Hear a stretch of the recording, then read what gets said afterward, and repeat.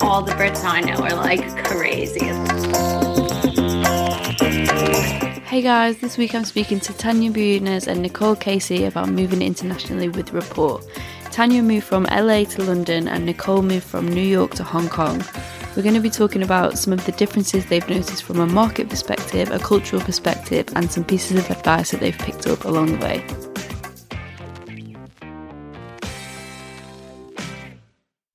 So Tanya, I'll let you go first because I can see you first on my screen. Why don't you tell me a bit about how your move first came about?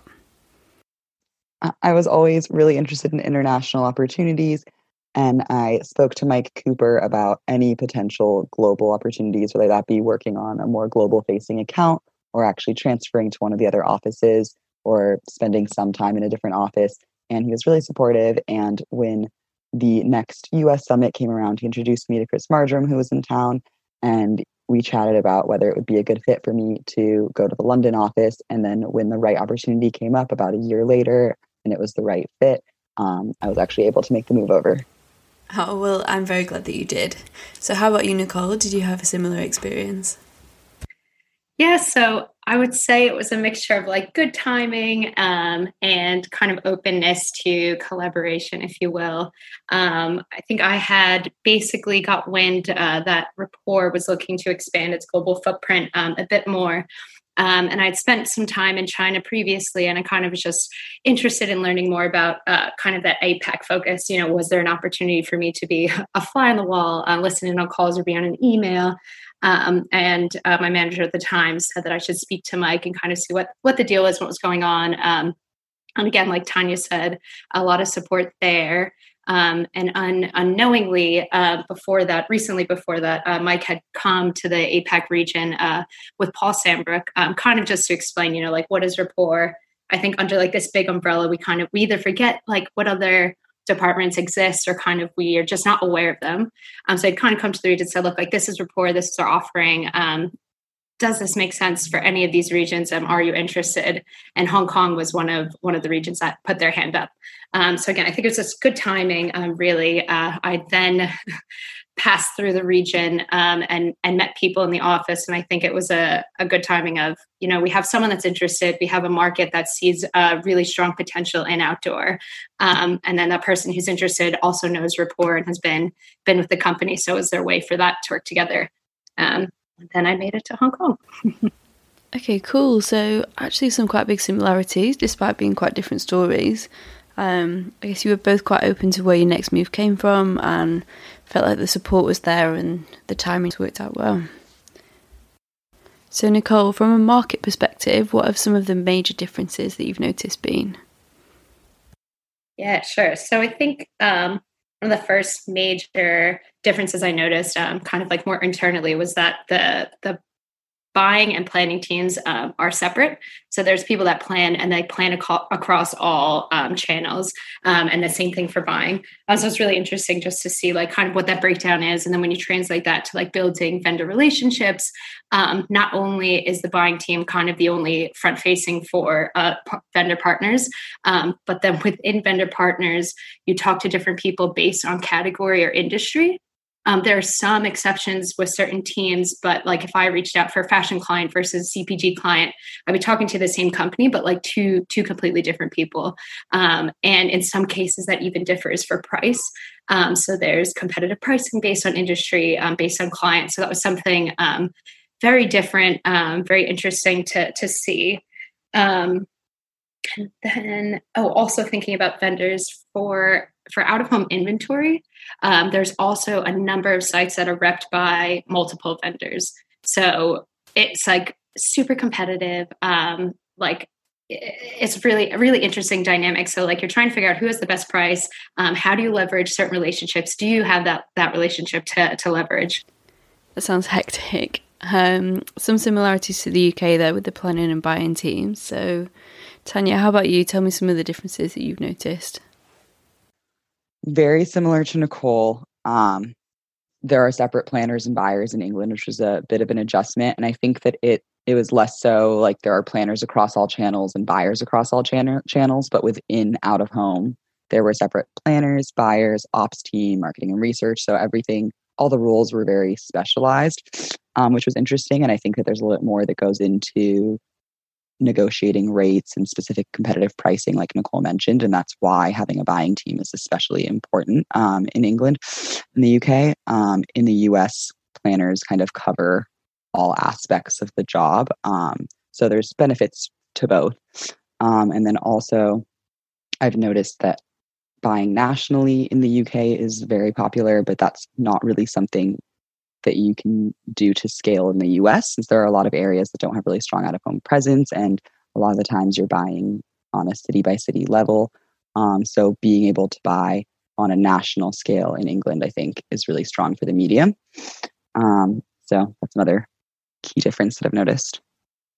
Yeah, someone told me this week that you could fit the whole of the UK inside the state of Texas, so pretty different when it comes to size and scale.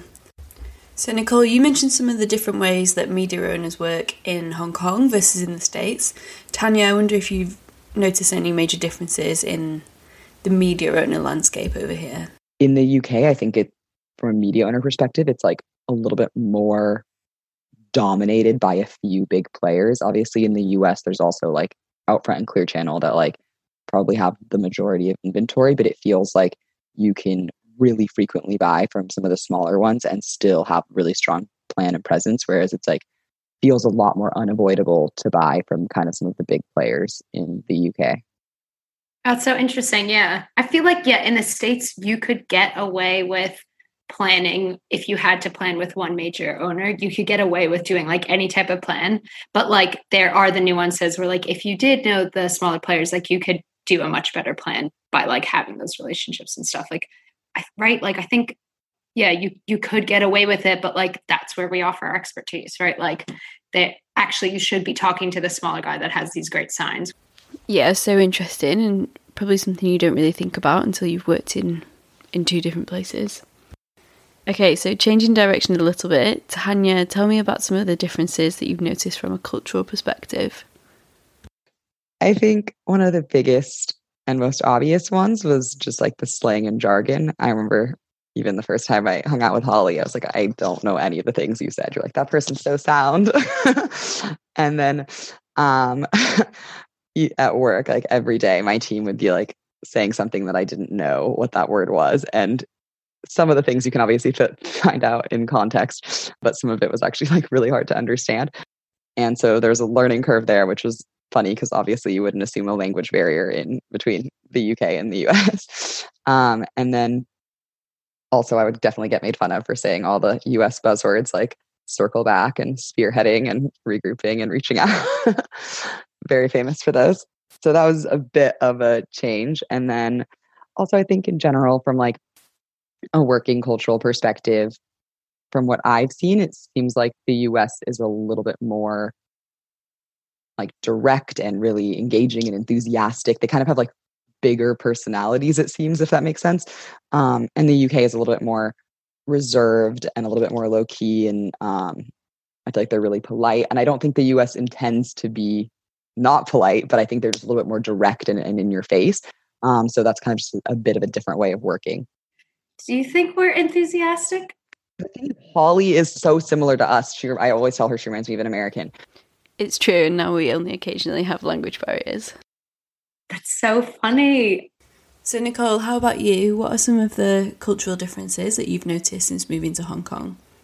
So coming from New York, I think one of the biggest, maybe this is like cultural landscape difference, is like everything is super, super close in Hong Kong. Like it's a huge city, like 7.4 million people, but it's like a tiny vertical city. So like the way I explained it to people is like, if you had like New York, like the 5 boroughs sprawling, and then you had like a vacuum bag where you like sucked all the air out and it just like went from like up vertical, like that's Hong Kong. So I think like coming from New York, where I lived a bit outside of the city, it was always like great fun trek to get to the city or like get to work or like meet up with people. Whereas here, it's like you have no excuse. It's a super welcoming city, and like coming on your own, everyone's always open to like meeting people and getting to know you, like grab a drink, introduce you to friends. And I say that because it's also a super transient city. Like people are always coming and going. So it's like you lose your first best friend, and then everything after that, you're like, this is life. And it's really great. And I think for me, that was something that was super helpful to get to kind of know a group of friends and then kind of expand from there. And then I think like from a work perspective, like coming into a whole new market, like you need to wrap your head around so many different things. But then when you actually look at Hong Kong, like, yes, there's so much to learn, there's so much to see. But because it is such like a compact city, like you're able to, I think, like wrap your mind around it. Like, yes, I still have a lot more to learn. But I've been put, I think, in a place where I'm able to do that. It's very humid. So I'd say that's a big difference. But yeah, I think another big difference for me, I think, like coming from a city in New York where a lot of people move to and flock to and they like have their great decades of their life. For Hong Kong, kind of going to back to how like congested of a city is, it's also like a super expensive city, especially when you look at real estate. So you have like a whole office that you work with. Majority of them are living in like multi-generation homes just because like you're saving on rent.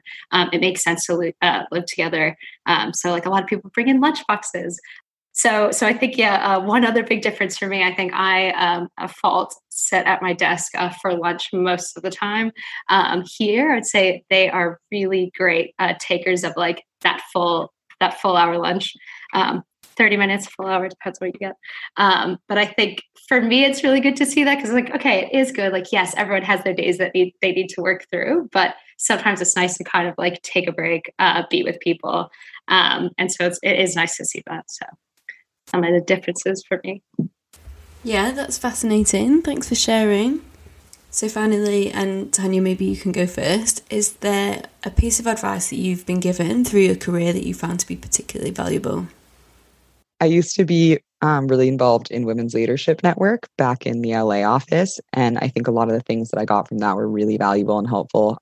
In general, they talked a lot about knowing your value and knowing your worth and keeping your own career, being accountable for your own career development and making sure that in a way you like ask for what you want, make your goals known. I think as you speak your goals aloud, it makes them a bit more concrete and it also makes them known to others. That way, if an opportunity presents itself that fits with what your goal is, people are more likely to bring that to your attention. And that's kind of what happened to me with London. I think I spoke about working internationally pretty regularly, and that helped it come to fruition. So focusing on continually growing whatever role you're in, learning and trying to develop that as much as you can is something that I think has been really valuable. Yeah, I've actually had the same advice too. Like, you need to stay accountable for your own career because at the end of the day, no one else is going to care as much as you do. Nicole, how about you? Yeah, so I think a piece of very valuable advice that I need to continue to heed myself is to be comfortable being uncomfortable. And I heard that actually from someone when I was here, and it's just really great for me. Like, yes, personally, like in a new situation, wherever you are, whether you move somewhere, but then especially in work, kind of like Tanya had said, like that you're continually developing, pushing yourself, and it's coming inherently from you. So I think, yeah, just being okay with being uncomfortable. Amazing. Thanks, guys. Thanks so much, guys. Thanks, Holly. Thanks, Halls. Bye. Thanks for listening, everyone. Listen again next week and I'll be chatting to Jeremy Males, CEO of Outfront Media.